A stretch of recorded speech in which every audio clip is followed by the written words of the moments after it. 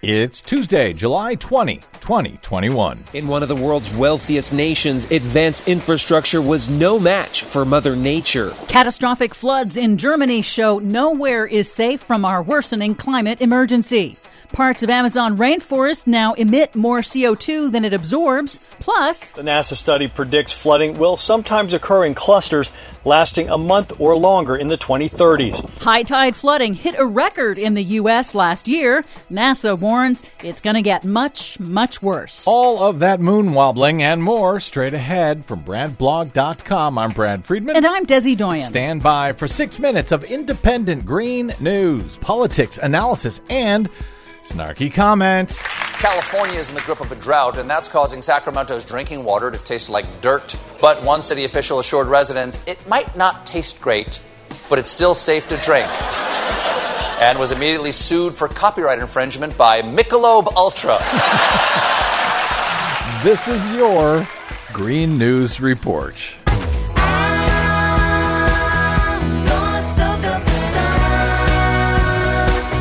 Okay, Desi Doyen, boy, howdy, you are right. Nowhere is safe. What an horrific sight we all saw in Germany last week. Yes, it was. As we go to air, nearly 200 are confirmed dead in catastrophic flooding in Germany, Belgium, and the Netherlands as rescuers search for hundreds that are still listed as missing. Days of torrential rain triggered wildly destructive flash floods that swept away buildings, destroyed communications and transportation, and displaced thousands. German officials say the historic floods far exceeded the conditions that their flood control systems were designed for, and exposed flaws and gaps in the country's emergency alert systems. The disaster hit just days after the European Union announced its ambitious roadmap to cut carbon emissions that cause dangerous man-made climate change, and the floods have pushed climate action to the front of national elections to replace retiring Chancellor Angela Merkel. Good. The influence of man-made climate change in this specific event will take time to determine, but the floods are just the latest in a wave of extreme weather disasters around the world, including record heat and forest fires in Russian Siberia, and Canada and the U.S. West grappling with historic drought and record-smashing high temperatures that cooked fruit on trees. In the U.S., fire crews are battling more than 70 major fires. Oregon's Bootleg Fire, the largest in the U.S. so far this year, has burned more than 530 square miles and is so hot that it is disrupting the atmosphere. In California, utility giant Pacific Gas and Electric announced that its aging equipment may have sparked the Dixie Fire. May? Are those people still in business?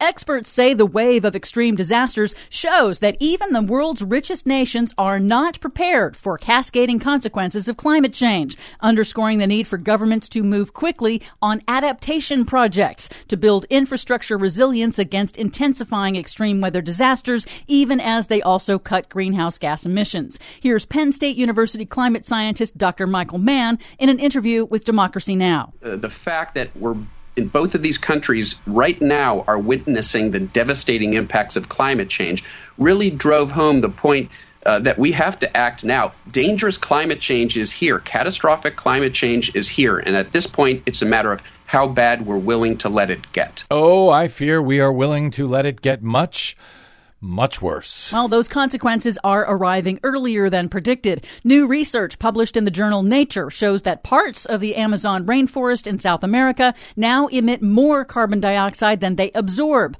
primarily caused by deforestation, fires, and global warming. Let me repeat that. They now emit more carbon than they absorb. The Amazon used to be our carbon sink. It would keep us safe. It would suck up all the carbon. Now it's putting off more than it is taking in.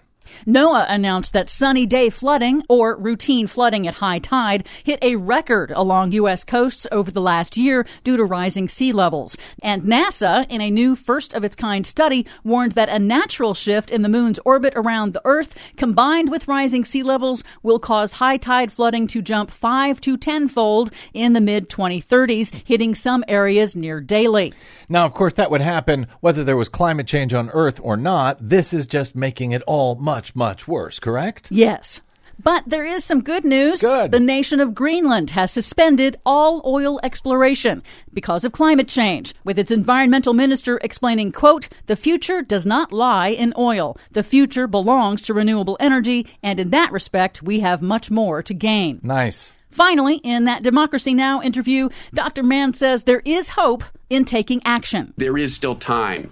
Don't let the doomers convince you it's too late to do anything about climate change. That leads us down the same path of inaction as outright denial. And the forces of inaction would love nothing more than for environmental progressives to remain on the sidelines because they're convinced it's too late to do anything. It isn't too late, but we have to act, and we have to act now. Oh, it's too late. For much more on all of these stories and the ones we couldn't get to today, check out our website at greennews.bradblog.com. Find, follow, and share us planet-wide on the Facebooks and the Twitters at Green News Report. I'm Brad Friedman. And I'm Desi Doyen. And this has been your Green News Report. And it's